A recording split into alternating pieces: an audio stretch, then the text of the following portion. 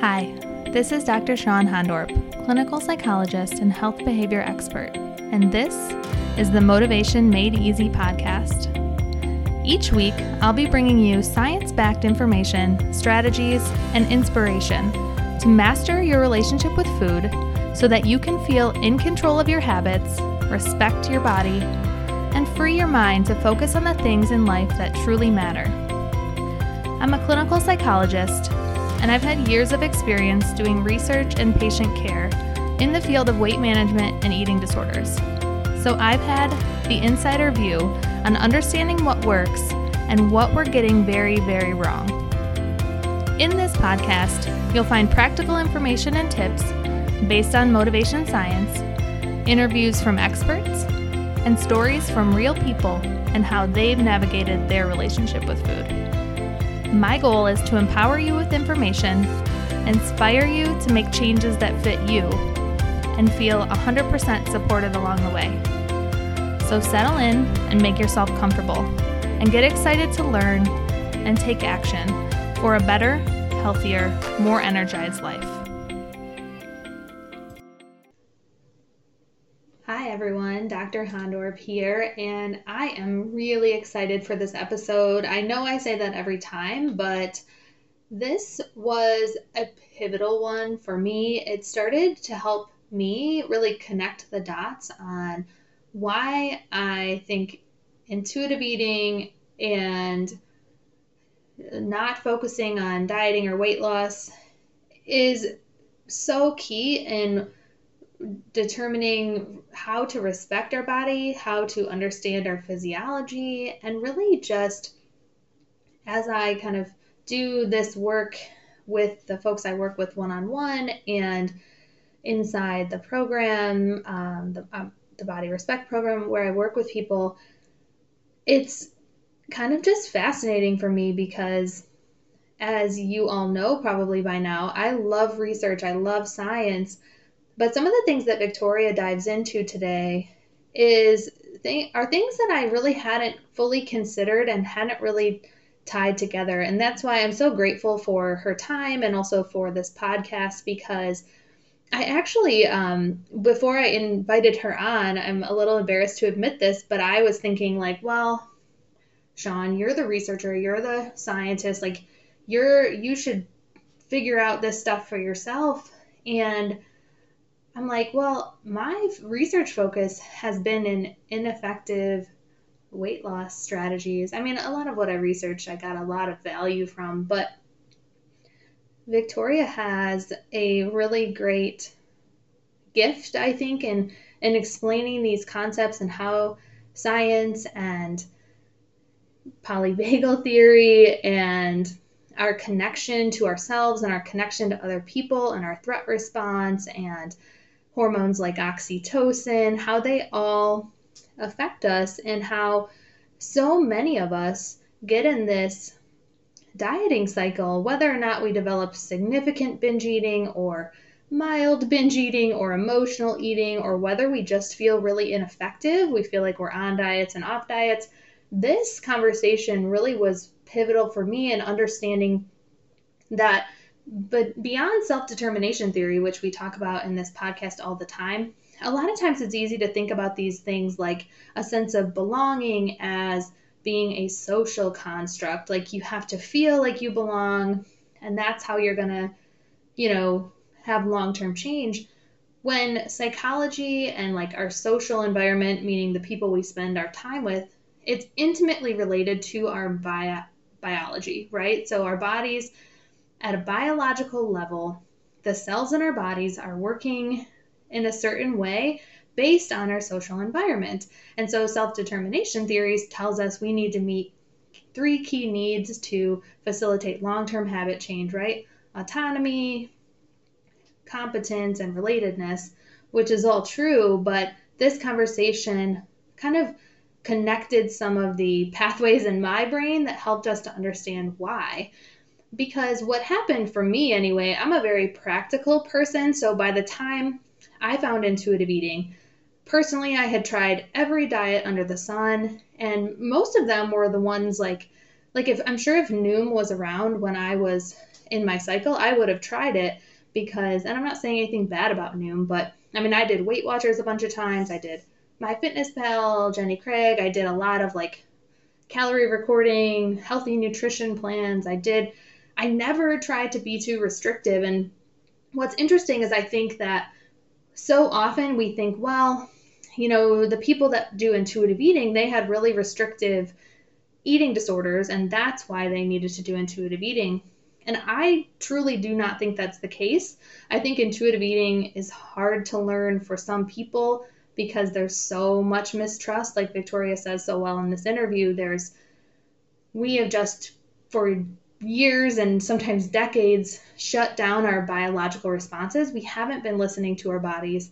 And this includes hunger, fullness, and also our emotions. And she really ties this well into polyvagal theory and the threat response and how that impacts our eating and our sense of self. And so yeah, I brought her in because she's done the work. She's done the work to tie this all together in a really accessible way. And I'm so grateful for her expertise here. So in this interview, what we're going to talk about and kind of explain is why on a biological scientific level, binge eating never was and never will be a willpower problem. And that's not just for people that are restricting to 800 calories a day. This is true. I mean, my binge eating started really early, and I was always eating 3 meals a day. I was actually terrified of like messing up my metabolism, so I never skipped meals, and I still developed binge eating pretty quickly. And Victoria explains so eloquently why that was just my brain's attempt to self-protect. My brain didn't know that I was doing this on purpose to try to like lose weight. It was trying to protect me, and our brains did not evolve in our current environment with all the food available, but also all of the pressures and things available.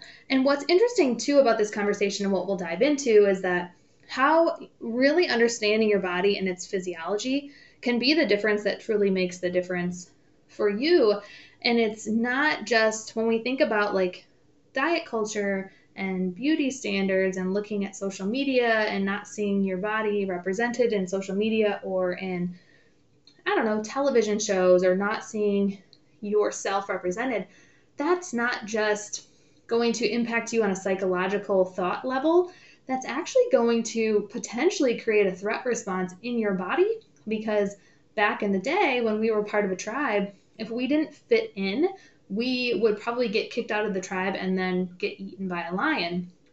So social connectedness is biologically hardwired, right? And so we are probably not aware of it, but if we're looking at social media and not seeing ourselves represented, or only seeing people that have bodies that don't look like ours, that can, at a biological level, tell our brains we're not safe and we need to do something to fix it. And many times eating can be one of the ways to do that. But when we think of eating as a willpower problem, then we blame ourselves, and that's actually more of a threat response, more self-criticism. And that just becomes this vicious cycle where we feel like there's something wrong with us. We feel like we might be addicted to food. I felt that, I don't know if I use the term food addiction, but I had a strong biological drive to food that was intense, and it is not there anymore. So our bodies can relearn these skills, but we do have to dig deep and really understand our biology. So I'm super excited about today's episode. Can you tell? I cannot stop talking about it.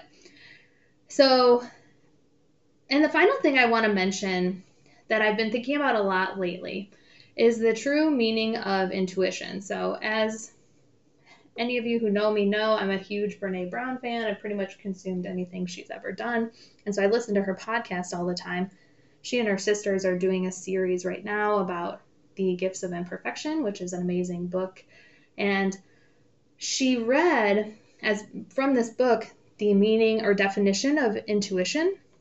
This is broadly, not necessarily related to eating. And it made me really think. So I'm going to read it to you now. So intuition is not a single way of knowing. It's our ability to hold space for uncertainty and our willingness to trust the many ways we've developed knowledge and insight, including instinct, experience, faith, and reason. So sometimes we think of intuition as this gut feeling, or even with intuitive eating, right? Like just eat what you feel, eat whatever you want. And while there is an inherent permission in intuitive eating, when you give yourself that permission, it lowers the stress response, and you feel, like Victoria kind of says in this interview, you feel less drawn to foods that for years you felt incredibly drawn to, and it's kind of incredible. And so when you relearn that connection with your body, it frees up time and space to focus on other things. But I just thought that was really interesting, because I think this idea of intuition, and maybe we'll get into this in another episode, is it's not just feeling, it's actually knowledge and insight. And so facts and things that we learn and things that we know, like for Victoria's example, her process of recovery and understanding her body included doing a lot of research. That was really important to her, and that was part of her intuition of doing what's right for her. And now, of course, she's able to help so many people. So I just think it's important to think about intuition and learning to trust ourselves, and knowing that even if that feels darn near impossible, it is not impossible. It can be hard work. It can be really uncomfortable to say, I have the answers within me, versus some expert knows the exact thing, whether that's eating or anything. But the reality is we can all get expert guidance, but ultimately we do have to trust ourselves, and it's always a balance for all of us. Quick story, I'm going through that now as a business owner. I wish there was like someone who could just give me a roadmap of what exactly I need to do as a business owner to make the podcast successful, or, make the online program successful, or any other thing that I'm doing. And the reality is that experts can give me roadmaps of what works for them, but ultimately I have to continue to reflect inward on what's right for me, my family, this business. How do I do it in a way that I feel comfortable with? And sometimes I wish I could just follow some step-by-step formula. And so it's the same thing goes with eating. It's hard, especially when we've been told for so long that there is one exact roadmap and we just have to find it. But that is just the diet and weight loss industry wanting to sell you stuff. So I'm kind of going on a tangent now. So let's make sure we dive into this episode. I'm sorry for taking so long in the intro, but I'm just so excited about this interview. I think you're going to love it. I can't wait to hear what you think of it.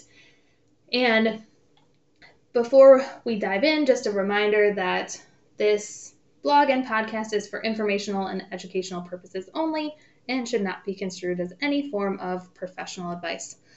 All right, guys, let's dive into the interview with Victoria. All right, so today I have the pleasure of talking with Victoria Evans. Victoria began her career in the corporate world with a prominent Fortune 500 company in the beauty industry in Montreal.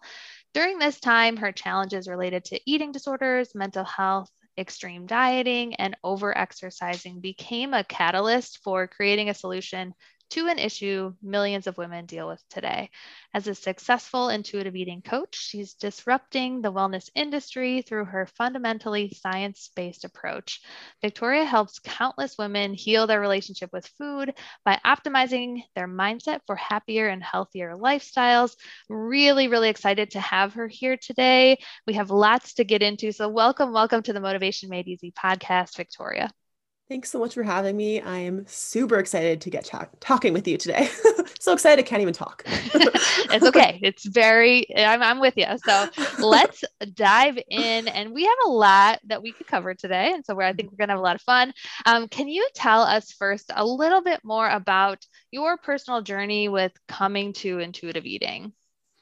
Yeah. So to tell that story, I kind of have to backtrack right back to my childhood, which is when, I'd always been tall, broad shoulders, a little bit heavier than everyone around me. And I thought that, I didn't fit in, I wasn't good enough. And I thought if I changed my body, if I lost weight, if I was skinnier and smaller and cuter and prettier, then I would be happy. And, especially as I, began to get a little older, like 12, 13, I started to really struggle with depression and anxiety. And again, this idea that, my body's the problem. And if I just looked a certain way, then I'd feel, connected and happy and less anxious and all those kind of things that so many, especially if you've been socialized as a woman, we've been kind of told to believe. And that kind of continued on right up through until the end of university. And through university, I'd put on quite a bit of weight. I really used food as a way to make me feel safe when I didn't necessarily feel safe in my environment. I was away abroad. I was playing volleyball in the States, and volleyball, which had been, a way for me to outlet a lot of my stress and anxiety my entire life, all of a sudden became my main stress source, and people watching me in these little spandex shorts and like, all the teams there and the rallies and everything. I felt really self-conscious. And again, this idea that if I just looked a certain way, like the other girls in my team, if I was just skinny, then everything would work out and everything would be happy and wonderful. And so after that, I started working for a Fortune 500 beauty company in Montreal. And when I was there, this idea that, yeah, I need to look like everyone else there, it was very kind of a Vogue-esque as kind of a culture. Like everyone was very beautiful and made up. And I was in a new city. I was by myself. Again, this idea that my body's the problem if I just fix it. And so I started going to, different sources, looking for different diets I could try, something I'd been doing my entire life, but I really began with a new intensity. I was like, this is it. Like, I'm really going to lose the weight this time and everything will be wonderful. And I went on Instagram and found an influencer with millions of followers, the best abs as it were. And I bought her 12-week weight loss guaranteed program. And it really just spiraled from there. I lost a lot of weight really quickly, but in a very, very unhealthy way. And, towards the end of it, my hair was falling out and I'd lost my period. But at the same time, I was being posted all over her social media with before and after photos being like, look at Victoria, she's killing it on my program, and thousands of likes and comments and everything. And so that was super, super confusing. Mm-hmm. And so fast forward through that, and I really got to this kind of rock bottom moment where I realized, everything I thought in my life where, getting to a certain size body and looking a certain way, that wasn't the answer. My body was in fact not the problem. And so I had to go on this very difficult and intense, but so rewarding and so grateful journey to intuitive eating, where I realized, my body's not the problem and shrinking myself is not the solution. And rather it's through connecting to myself, and learning how to regulate my own body, regulate my nervous system, and understand what's actually happening in my body on a more biological level. Like, why did I feel the need to lose weight beyond just kind of diet culture, but rather, again, going into the science. So through that, I was able to start getting into intuitive eating, but from a very science-based kind of place. Mm-hmm. How did you first like find intuitive eating? How did that happen after this like really intense, not only like a lot of people have like, some weight loss success, maybe, and then but yours was also like projected everywhere. Mm-hmm. It's kind of funny how I came across it. The first time I came across it, someone had mentioned to me at work, they're like, oh, have you heard about this thing called intuitive eating? And I remember I had a standing desk at my work and I wore these ridiculously high heels. And I remember standing at my desk with my heels being like, I will look this up. And, looking it up and being like, this is the stupidest thing I've ever heard in my life. If I'm allowed to eat whatever I want, if I have total freedom to eat anything, I'm going to eat nothing but donuts and cookies and cake and chocolate all day long. Because at this point, I knew that if I was dieting, which is basically just restriction, right, all day long, I'd go on these massive binges at night and then I was purging, it was bulimic. So my brain thought, well, if I was just giving myself full permission to eat all these different foods, that was just going to lead to complete and utter chaos. So my first introduction to intuitive eating was just laughable because I thought it was Mm-hmm. totally ridiculous. And which But is that's also super common. Like that so is a common. very Yeah. common thought, right? Which is why I share it, because I know a lot of people like myself had that initial same reaction, like, well, that's ridiculous. Mm-hmm. And part of the reason why it's so ridiculous is because we've been conditioned to shut down our own body's responses, or what our body's actually asking for us, right? We were born knowing when we were hungry and when we were full and all these different things. And so, especially if you've been socialized as a woman, we've been told to distrust our body, to ignore the signals it's been sending us, to suppress our hunger, suppress our appetite, right? We've been learning to distrust ourselves our entire life and told to look outward for how to use, how to listen to our body, told to look outward for what to eat, how much to eat, when to eat, all this kind of thing. So of course, over time, you lose that trust with our body. And if we're not understanding that something like binging, for example, is not self-sabotage, but rather self-protection, of course, we're going to feel like we are out of control and we can't trust ourselves because we're not actually understanding what's going on. What changed your mind about intuitive eating? Was it a process, or was there something that really helped you to believe like, hey, this actually could be really effective? So this was a little bit into my recovery journey, and I'd started, I had my rock bottom moment. I called eating disorder hotline and kind of spoke to them a little bit about how I was feeling and what was going on. And I started to get treatment there in Montreal. And they brought up the notion of intuitive eating. And again, I laughed at it, but I was like, I really need to recover. Like, I can't live this way anymore. My whole life was just falling apart. And so I did a ton of research. I started really digging into it. And I'm someone who's very logical, very rational. I have to understand why I'm doing something. Don't just tell me to do something, because unless I know there's specific reason why it's going to help me, there's no way I'm doing it. So the different psychologists and counselors were giving me different tools to use. And I was just like, well, why would I do this? Like, it didn't really make sense to me. So I had to really take that, responsibility, that ownership of my journey, and go and do all the research and do all the Googling and read the books and the medical journals, and really just have this mass influx of information to go, oh, okay, I'm not actually broken. Intuitive eating is actually a real thing. And, it's through understanding what that looks like. And how I coach now, it's really building that bridge between that restriction and that control and the dieting and the obsession around food to food freedom, because of course that's a massive jump. That's a massive leap. And if we don't understand the why we're doing different things and how to connect to our body in a very real way, instead of just, eat like you love yourself kind of thing, that just seems so far-fetched, especially at the beginning, right? Sometimes we need those steps to put into place so that we can follow them to a place of intuitive eating. Yeah, and you sort of answer this question of like why it was so important for you to learn about the science. Were there certain aspects of things that you learned about the science that were like really pivotal? Because there's a lot there, right? Like there's a lot to understand, but were there certain things that you're like, oh, that is why I'm binging, or that is why like kind of, I know you touched on it, but were there certain scientific things that you read or did that made a big difference?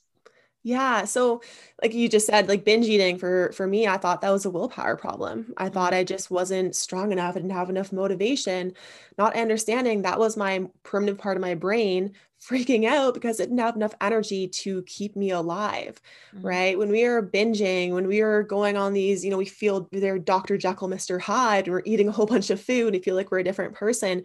That's our body's response to keep us here. If we didn't have that built in, we would cease to exist as a species, right? It goes right back to way a long time ago where you have that feast famine response. If I'm not getting enough food in my environment, right? So hunter gatherer kind of days, then when I eventually find that food, I need to feast on it. Because if I'm in a Yeah. famine and then I eventually get to food and I'm not feasting on it, again, I die out. We have Mhm, the genes that people pass forward to today who are the best bingers in response to restriction.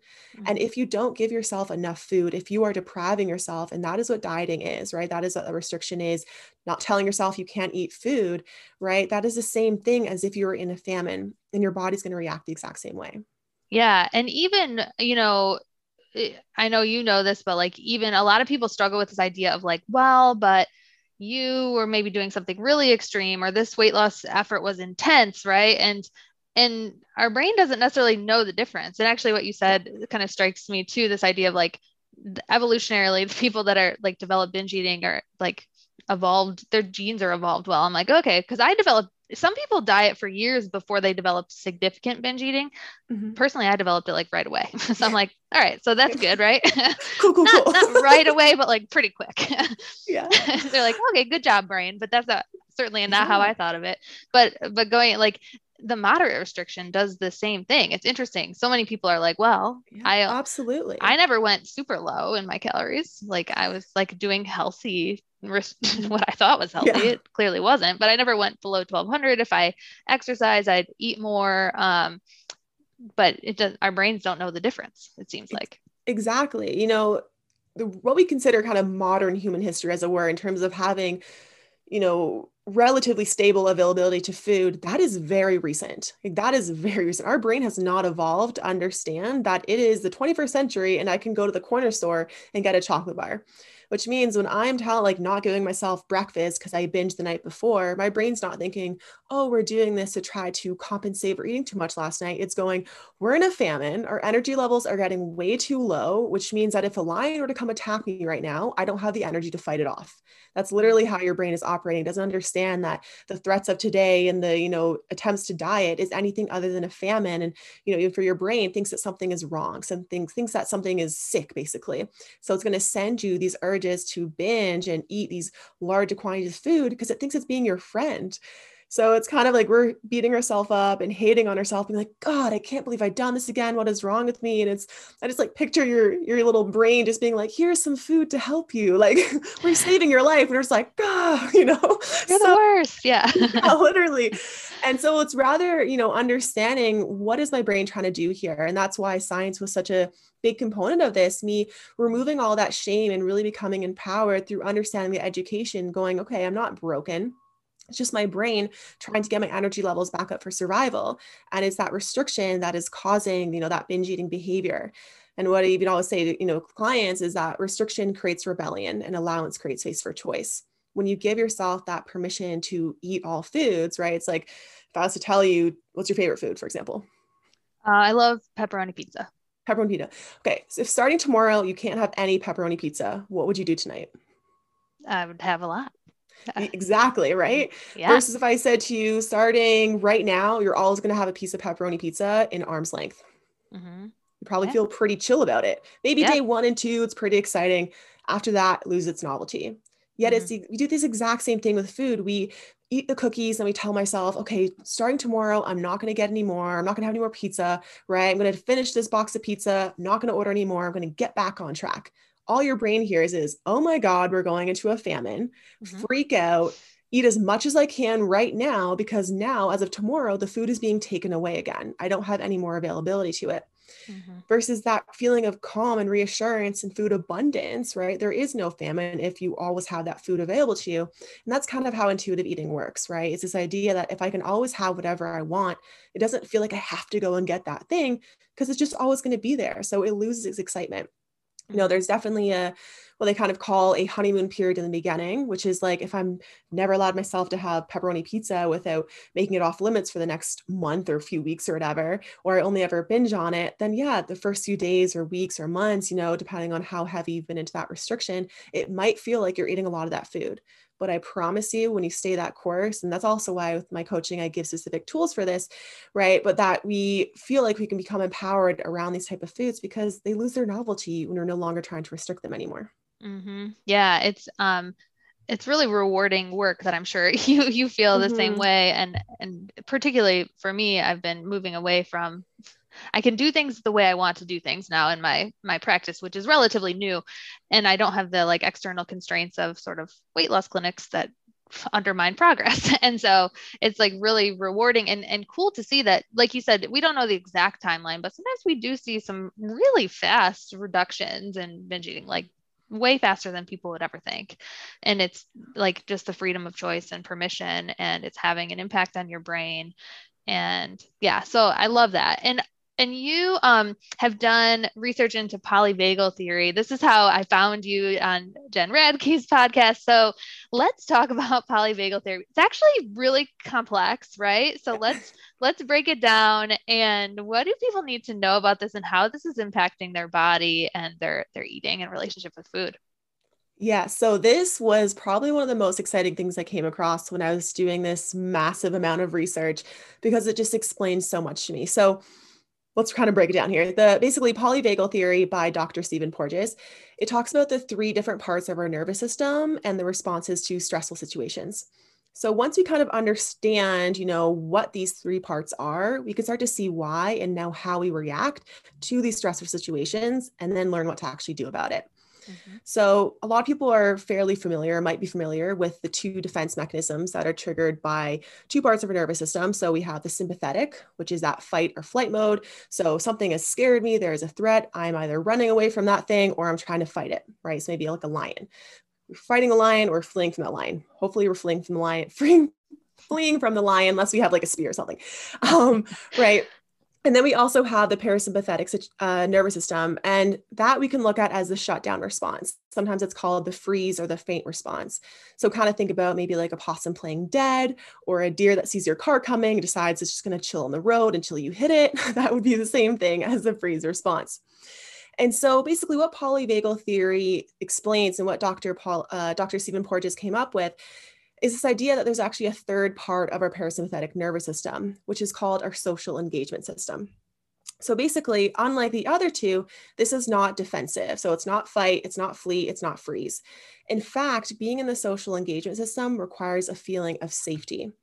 So it's the social engagement system is basically like a playful mixture of activation as well as calming. It helps to kind of navigate relationships and its conversations. And so with that kind of understanding, why the heck does this matter? What does it have to do with my work? How does it have to do with intuitive eating? Well, there's a couple different things there. So the first is that our eating habits are often a maladaptive coping mechanism, and our body's attempt to find a feeling of safety if we're constantly in a defensive state.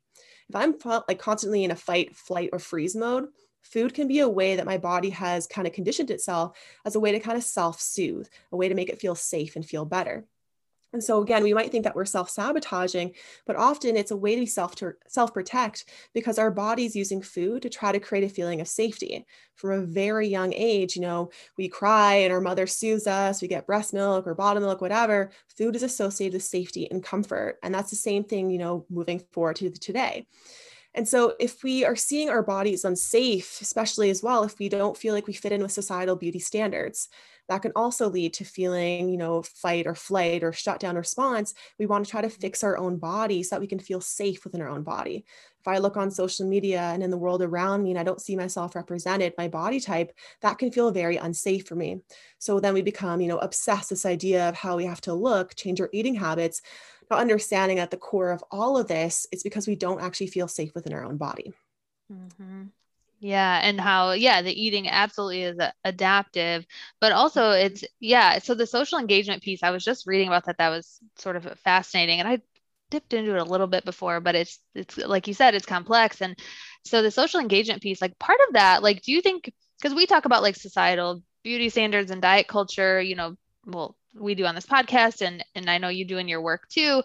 But it's almost like there's a biological response to, like you said, when you're not seeing yourself represented in social media, which is changing a little bit, but mostly we're really bad at representing and respecting diverse bodies. And that is almost, it sounds like at a biological level, a threat. So it's not even something that you're consciously aware of. Sometimes people are pretty consciously aware of it, right? Like I experienced teasing my whole life, and I know that I've been told my body's not okay my whole life.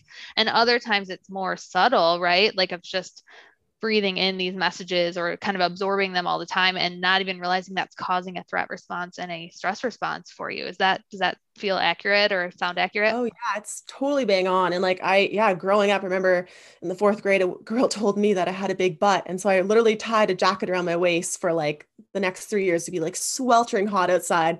And I'd just be dying of heat. But I was like, no, like, someone said this about me. I'm so conscientious of my social environment, of trying to fit in, that I will hide the thing that makes me feel unsafe.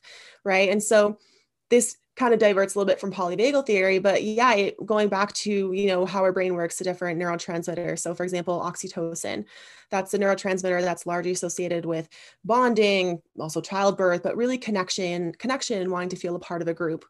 We are biologically driven to want to stay in a group, feel connected to a group, because if we didn't have this, we wouldn't survive. Right. So thousands of years ago, if I was being different and being weird and not assimilating to the tribe, I would be kicked out of that tribe. I would not survive as a person, as a species. Right. And so we are the genes passed forward to the people who best fit in, best assimilated. Because if you didn't have that, we'd have ceased to exist. Right. So our brain, when it doesn't see itself fitting in, when it sees that it's not fitting in by this driver of oxytocin, this bonding and feeling of connection, it feels like it's unsafe. It sees it as a threat to its survival. It thinks it's going to be kicked out of the tribe. We're going to die in the middle of nowhere, in the jungle, in the savannah, all of that. And so when we're looking at social media and we don't see ourselves, or we're looking at magazines or whatever, we're in an environment where someone says your butt is too big or they're bullying you for your body, this is setting off all these alarm bells in our brain telling ourselves like, yeah, it's not safe for us to be us right now, which then that puts us into that defensive state, right? We're fighting, we're fleeing, we're shutting down. And when we're in any of those states, we're in those fear states, we're not even able to access rational thought, right? We've kind of cut ourselves off from accessing our prefrontal cortex, frontal cortex there, which is future thinking, rational thinking, impulse control, emotional regulation. Like there's so many best parts of ourselves really as part of our brain. And so if we're constantly in this defensive fear state, we're not even thinking properly. We're not able to show up as our best selves. And so even through the work I do, I'm so passionate about it. And I really have such a feminist kind of approach to it, because if we're constantly in this feeling of unsafety within our own body, fighting, fleeing, shutting down, we're not able to be our best selves. We can't sit at the table and smash the glass ceiling and do whatever it is that we want in life, because we're spending so much time trying to shrink ourselves, right? Which our body sees as unsafe.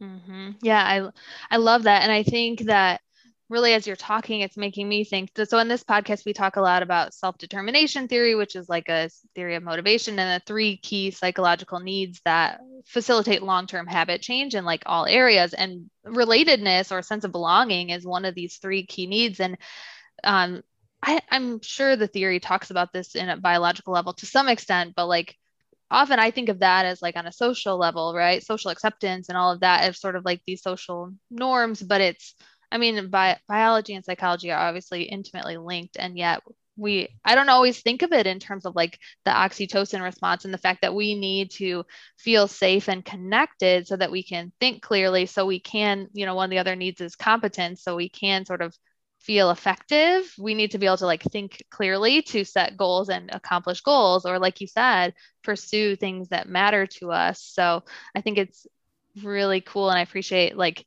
all of this. It's like piecing together why we know pretty well what these key needs are that we need to meet, but it gives even more context, I think, to why. Yeah, absolutely. It's so, like I said, so empowering. Like, so I know if I look in the mirror and I tell myself, oh, I need to lose weight, like this needs to go, this needs to go, blah, blah, blah. My brain is actually saying is, I want to feel loved. I want to feel connected. I want to feel safe. None of those things are going to come from changing my body size. So rather we need to work to regulate our nervous system, find a sense of true connection, because all of that kind of superficial dieting, changing my body, that's not going to lead to anything but unhappiness, right? It's through that constant pursuing of this, kind of external validation when we're trying to fill an internal need. And so when you're having those moments come up of wanting to shrink yourself, everything, take a second, even do some breathing, right? So having a longer exhale than inhale triggers your vagus nerve, puts you into a parasympathetic state. It tells your body there's no danger. Now I'm able to access my frontal cortex and be like, oh, noticing that I was having some thoughts around my body. I know that when I have thoughts around my body, it's times when there's a feeling of unsafety, stressful moments in my life, that's when our body dissatisfaction is the highest. And so being able to kind of check in and almost create that little bit of a buffer, that little bit of a space to evaluate those thoughts and look into them and realize like what I think I need to do now, which is change my body or change my eating. That's not actually the issue there, right? Mm-hmm. What we think is a body problem is actually a life problem. And furthermore, it's a regulation problem in our body.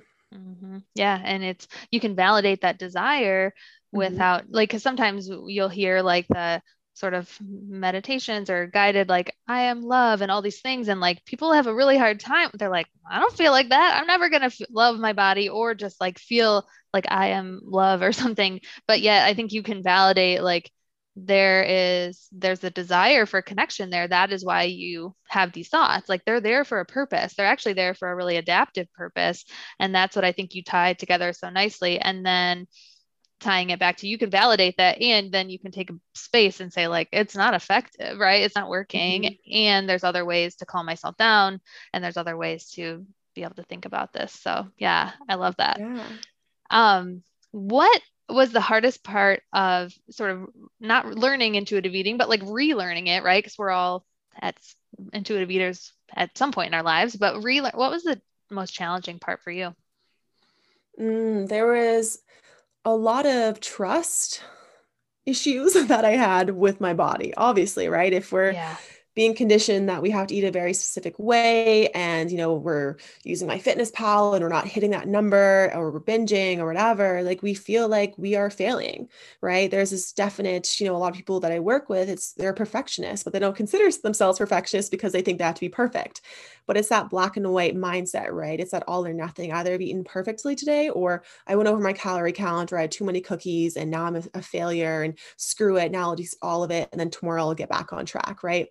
And so that leads to so much distrust. So the biggest thing for me is intuitive eating, which intuitive eating is all about trust, was learning how to listen to my body's cues and honor that and trust that my body knew what it was actually asking for. And so what I would say with clients, is trust is built in the small moments over time, not in the big, huge moments. And so what I like to do is a small tool, even, and people can do this.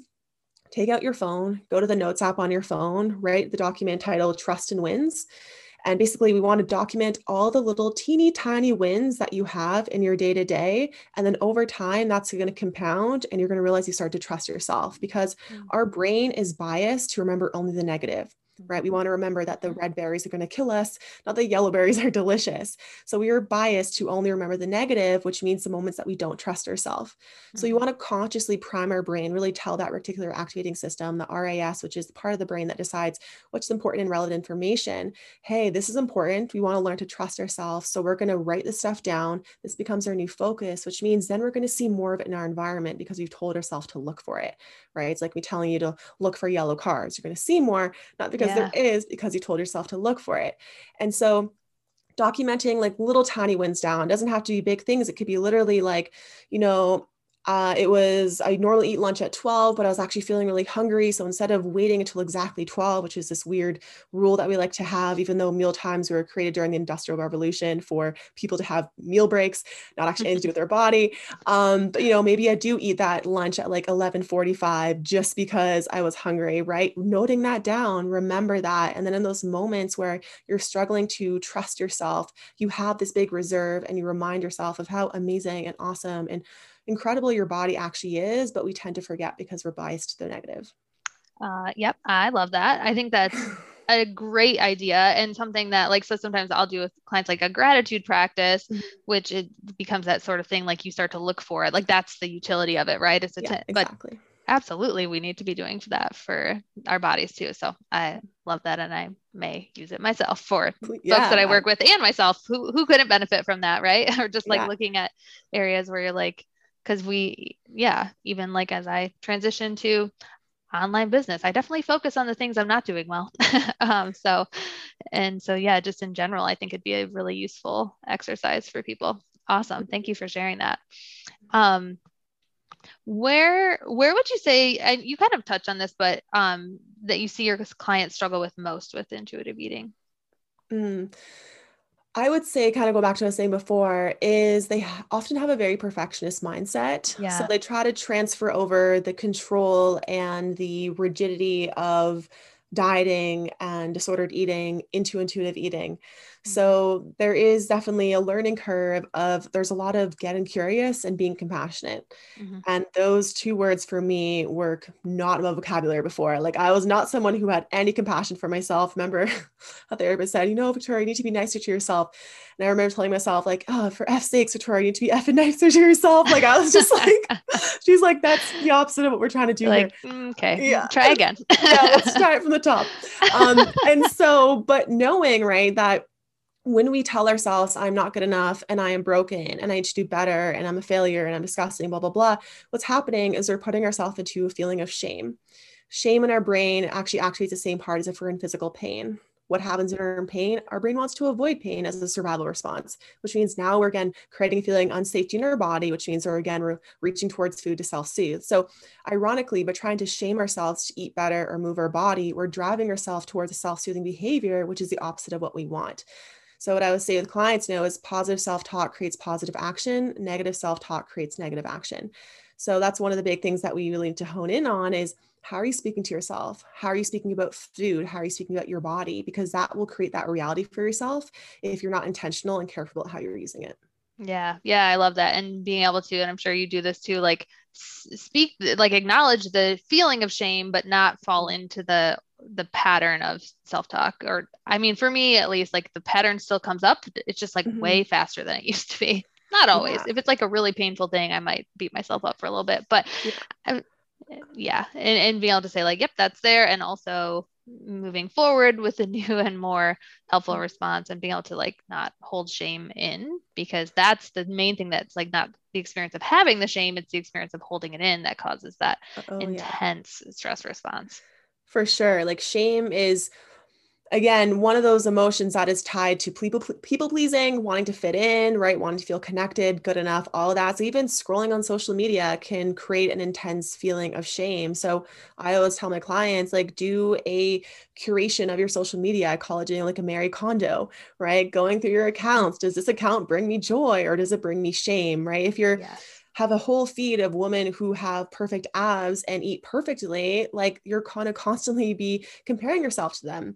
Doesn't mean you can't ever follow them again, but especially as you're learning intuitive eating and going on this journey, maybe you do mute them for a little while or unfollow a couple of people as you're learning to feel more safe within your body, lower that shame level, and then adding in more accounts, especially a woman who look like you, your size or larger, right? So we want to feel ourselves represented on our virtual feed. So for example, I have cellulite on my legs, and that was something I always struggled with. So of course my feed now has lots of women who have more cellulite than I do. When I see them, I think to myself, oh, okay, I don't have to feel ashamed. I don't have to feel embarrassed, because look at all them, they have cellulite as well, right? So it's a way you can change your virtual environment to reduce the shame proneness, because shame doesn't ultimately move you in a powerful, positive way forward, right? Often keeps you kind of stuck, very much turning inward, kind of a bit of a spiral, and it doesn't serve you.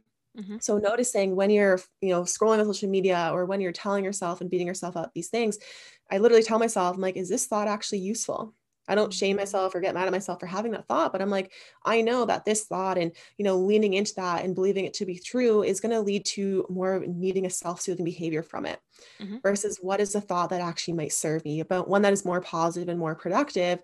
And then choosing, and again, over time becomes easier. The more that we're firing on those pathways, it becomes less difficult, especially if you've been shaming yourself your whole life. Like that's the default neural pathway set in your brain. Like you're going to be firing on that so many times. Like that's always what you're going to be wanting to do. So don't beat yourself up if you've beat yourself up, right? Knowing it takes time, but catching it and being aware, like, is this thought serving me? Yes, no. Is this thought useful? Yes, no. That can also help to kind of create a little bit of space and move you forward.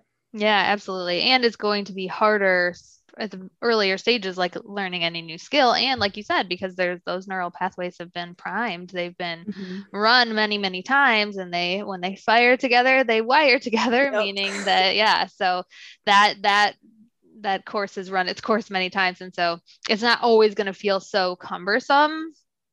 With time, it'll feel a little bit, still there's things that you'll struggle with, of course, because we're all human, but no, exactly. Over time with intuitive eating, like I was saying before, it's like the compassion, getting curious. In the beginning, that's going to feel so difficult. There's going to be so much resistance to it. It feels likely like a lot of your eating is on autopilot. So when we're learning intuitive eating, it is a learning curve. Takes time and effort, but again, we're building these new pathways and we're slowly starting to fire on them, using those trust and wins to help kind of accelerate that and really lean into that more positive action. And then over time, that becomes the new default setting. That becomes the new pathway that we're easily firing on. But in the beginning, it's going to feel difficult and it's going to feel tough. It doesn't mean that you're doing it wrong. It means that you're doing it right. So stick with it. And as well, like really follow different accounts and, read different books and really consume a lot of information around whether it be intuitive eating or body confidence or HAES or body positivity or whatever, because again, that's creating that environment for yourself where you're not only learning, but feeling safe to be yourself. If you were to pick, I didn't tell you I was going to ask you this question, but if you were going to pick 3 books that you recommend as your top books in this area, what would your 3 be? Okay, so I love Anti-Diet by Christy Harrison. I have not read Um, that one yet, but yes, I've heard it's it's excellent. it's not like a book where you're like, this is a nice story. It's like very heavily science-based. Mm-hmm. But it's really interesting if you're someone who likes to have the facts information. It goes deep into kind of like, where did BMI start and Mm-hmm. where, like, what is the kind of information behind weight stigma and doctors and, all that kind of thing. So really interesting book, would highly recommend it. Another good book would be, the Principles book of Intuitive Eating is a great book if you want to kind of get a foundation. For me, I found, especially that's why I kind of created my coaching program. I needed more science. I needed more tools. So it's a great kind of starter for you if you're kind of interested to learn about it. Mm-hmm. What else? I also read, Mel Wells, where she does some good books. These are a bit more of stories, but it kind of talks about, oh goodness me, off the top of my head, I'm trying to think of what it is I now. put you on the spot. Sorry. I know, no, you're good. You're good. The Goddess Revolution. So Oh, it's okay. about food and body freedom. And she talks about her story and, her trying to be perfect to connect with others and how that related to relationship with food. And not so much about polyvagal theory, but if you're reading like Anti-Diet or even, Polyvagal Theory by Dr. Stephen Porges, those are pretty heavy books. Mm-hmm. Or even things like The Body Keeps a Score, another great book. Mm-hmm. Those are a bit heavier into the science kind of psychology realm. So if you want to Yes. offset that with a more pleasurable read where you can feel like you relate to the story, then the Goddess Revolution books are really great. Okay, good to know. Awesome. And before we were chatting, I wanted to ask you, because you said you have family members in the medical field. So I'm curious a little bit like what some of those conversations have looked like. You've talked about the intuitive eating approach and HAES, health at every size for the listeners. What are some of the like things that you guys have discussed and maybe points of contention or agreement that you've come to? We've had interesting conversations. I So bet.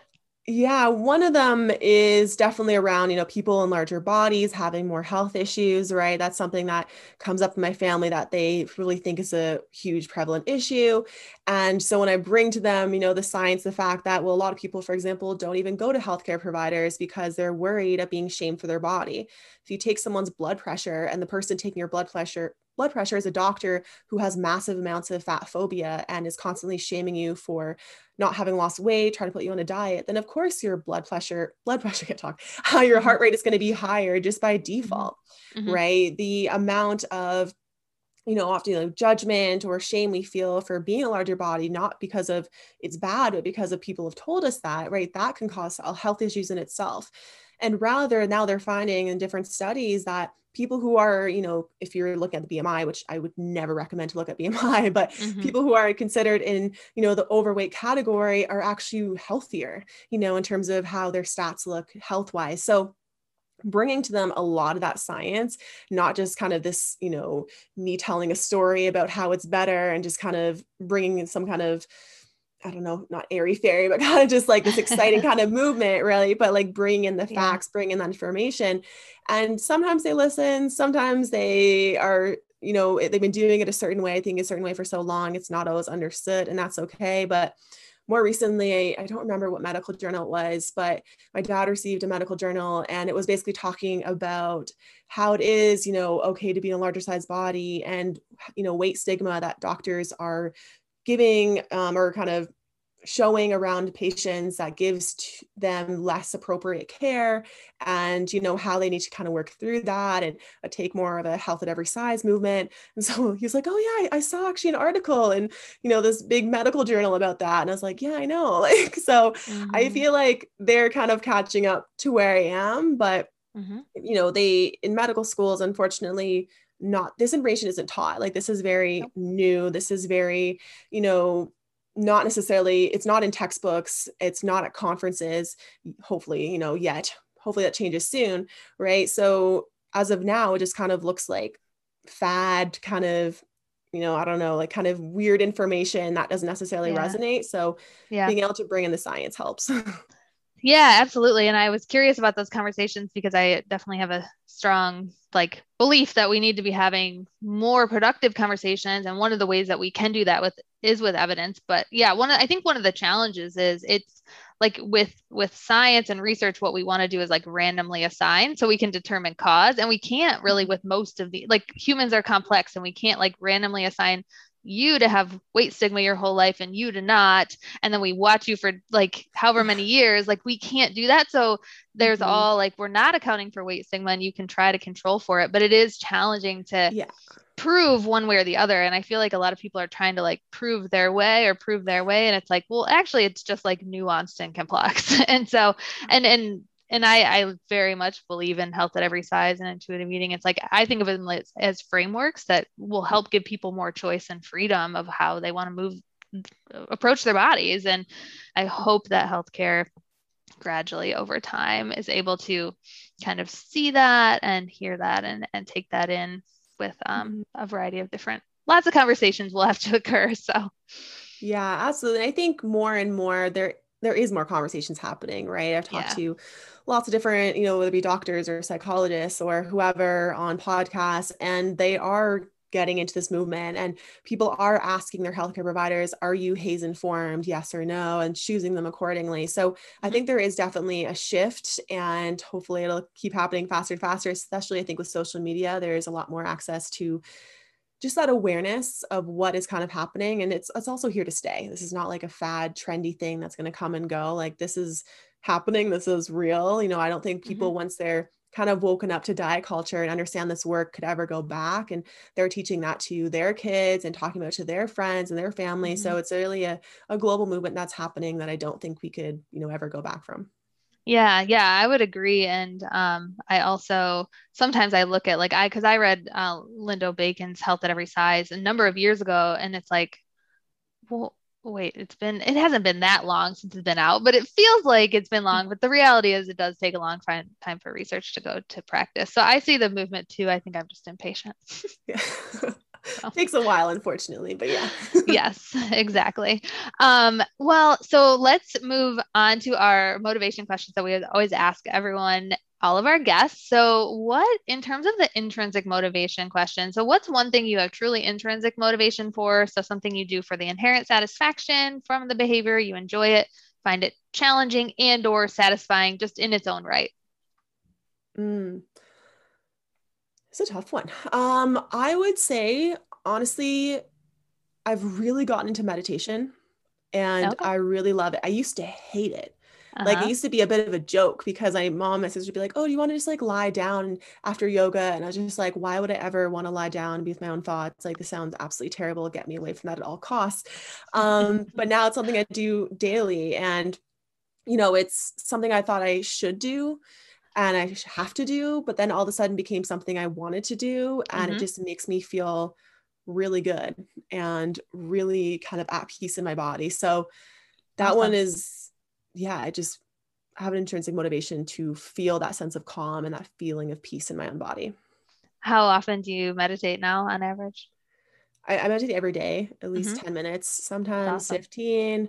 But yeah, it's just become ingrained. And again, for people who are wanting to start meditation, not taking that all or nothing approach to it, don't go at it like, now I'm going to meditate every day for 20 minutes. Yes. I work with clients on doing micro habits. So like that might look like doing 5 minutes once a week for a month.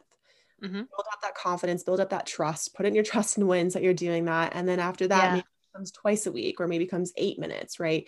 So slowly build up over time. So it's better to do that than do 20 minutes or 2 days, then take, 6 months off and then try again. Right. Yes, exactly. I love that. And I think, well, so that's actually our next question is an example of a behavior that was always a should that you struggled to do, but you figured out a way to do it more consistently. It sounds like that basically meditation went from that should or more external motivation to intrinsic. And now you really just have this intrinsic desire because you basically see the immediate benefits of it, which obviously doesn't always happen right away with meditation. Is there any others that you've seen sort of like be a should and now are, maybe you love it now, this could be the same kind of thing, or it could be something that like you've figured out a way to do consistently, even if you don't always love it? I would say intuitive movement. So I don't call it exercise anymore because I think that we can get into such a box of what that looks like. But calling something intuitive movement, that might mean literally me like doing ecstatic dance, right? Or going for a walk, or I CrossFit, so maybe that is CrossFit. But for me, movement, I thought I had to do it. I thought I should do it. It was very much a punishment to compensate. It was hating my body and trying to shame it to shrink it. Versus now it's doing it because I genuinely love feeling how I feel when I move in my body.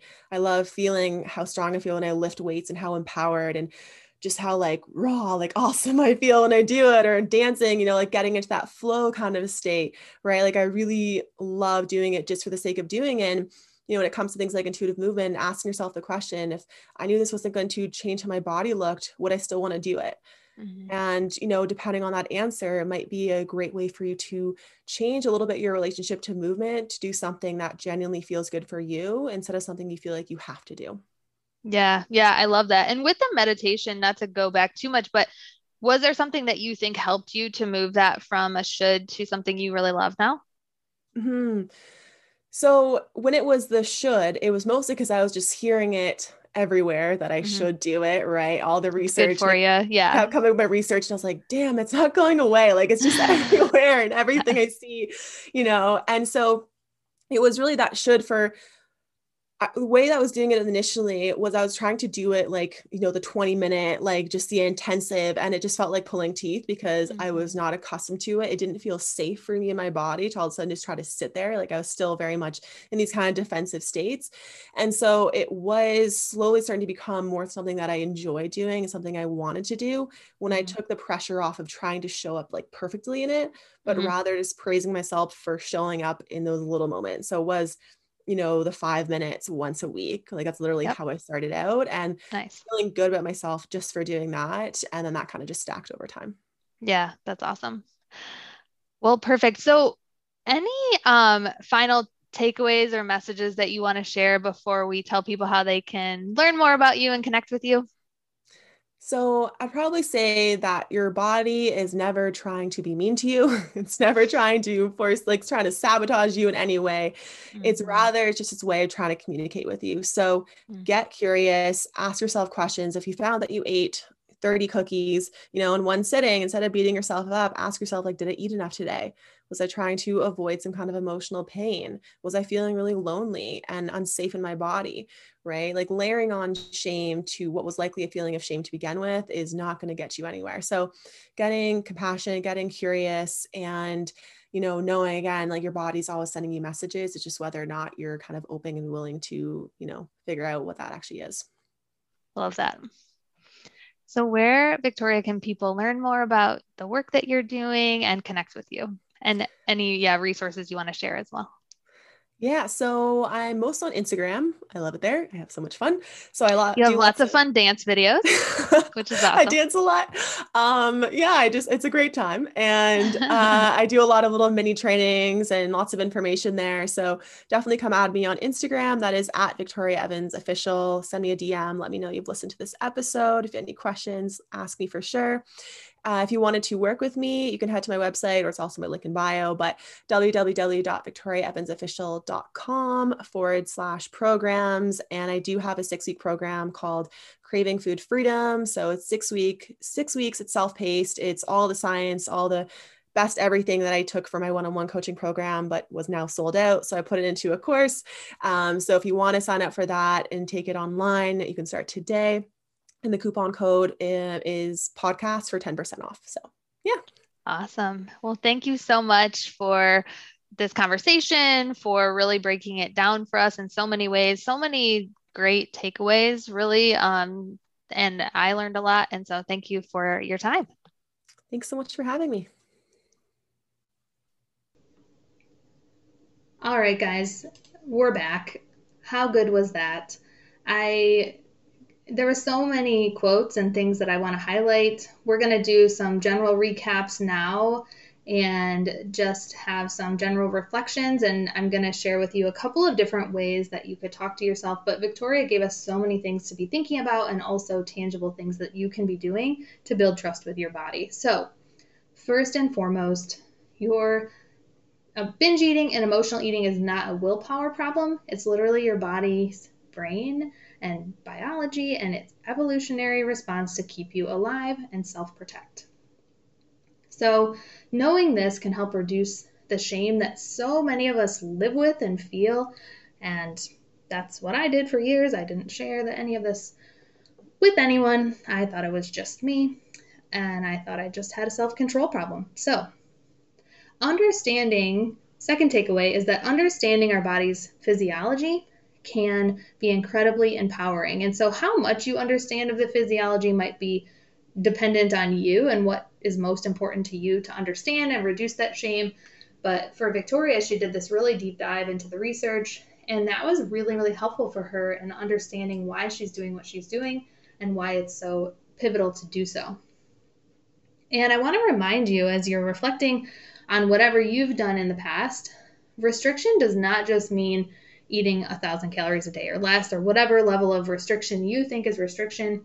Our brains really don't know the difference between that extreme restriction and quote unquote healthier, moderate restriction.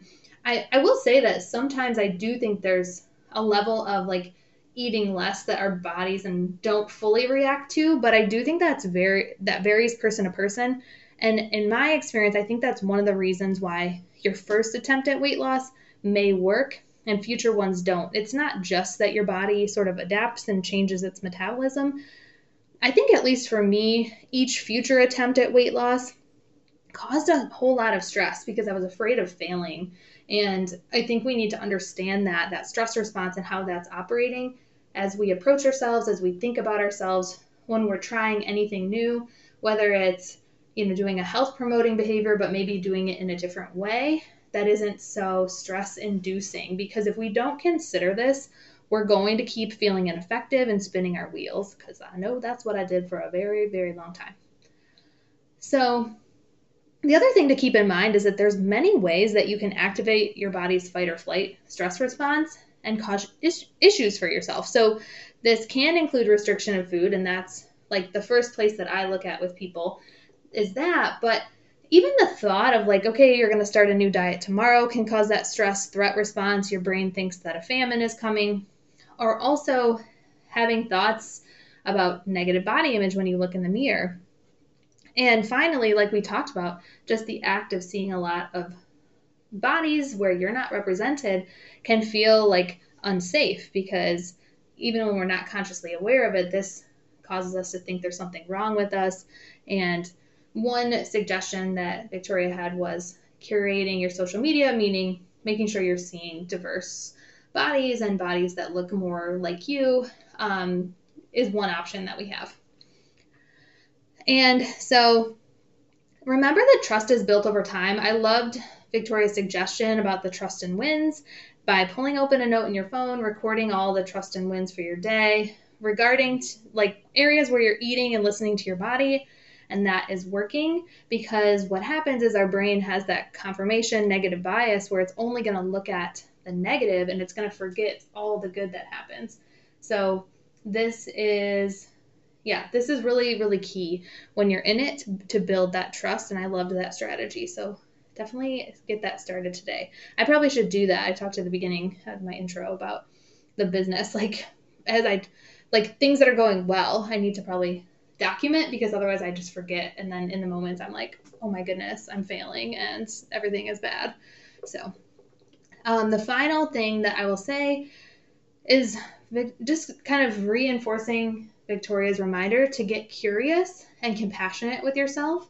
So if you do, she gave the example, if you ate 30 cookies, get curious. I know it's really, really, really hard to do that, but just asking yourself questions like, did I eat enough today? What was going on? What was I feeling right before that? And really just taking a look at that. And the more compassionate you are, the more you can lower that stress response and think more clearly, think more rationally, bring in that, frontal cortex or the higher level thinking that allows you to think through things versus just shaming yourself in that cycle. So instead of looking at yourself and saying things like, I need to lose weight to feel good about myself, you could remind yourself, as Victoria said, that your desire for weight loss comes from this primitive desire that we all have to feel connected, loved, feel like we belong, and that changing your body is actually super unlikely to meet any of those needs long term, and there's other more effective ways to do that. And that could be fueling your body with enough food, that could be connecting with friends, that could be being open with a therapist or counselor. There's so many things that could be. And instead of resolving to do better tomorrow, you could ask yourself, how can I take care of my body right now?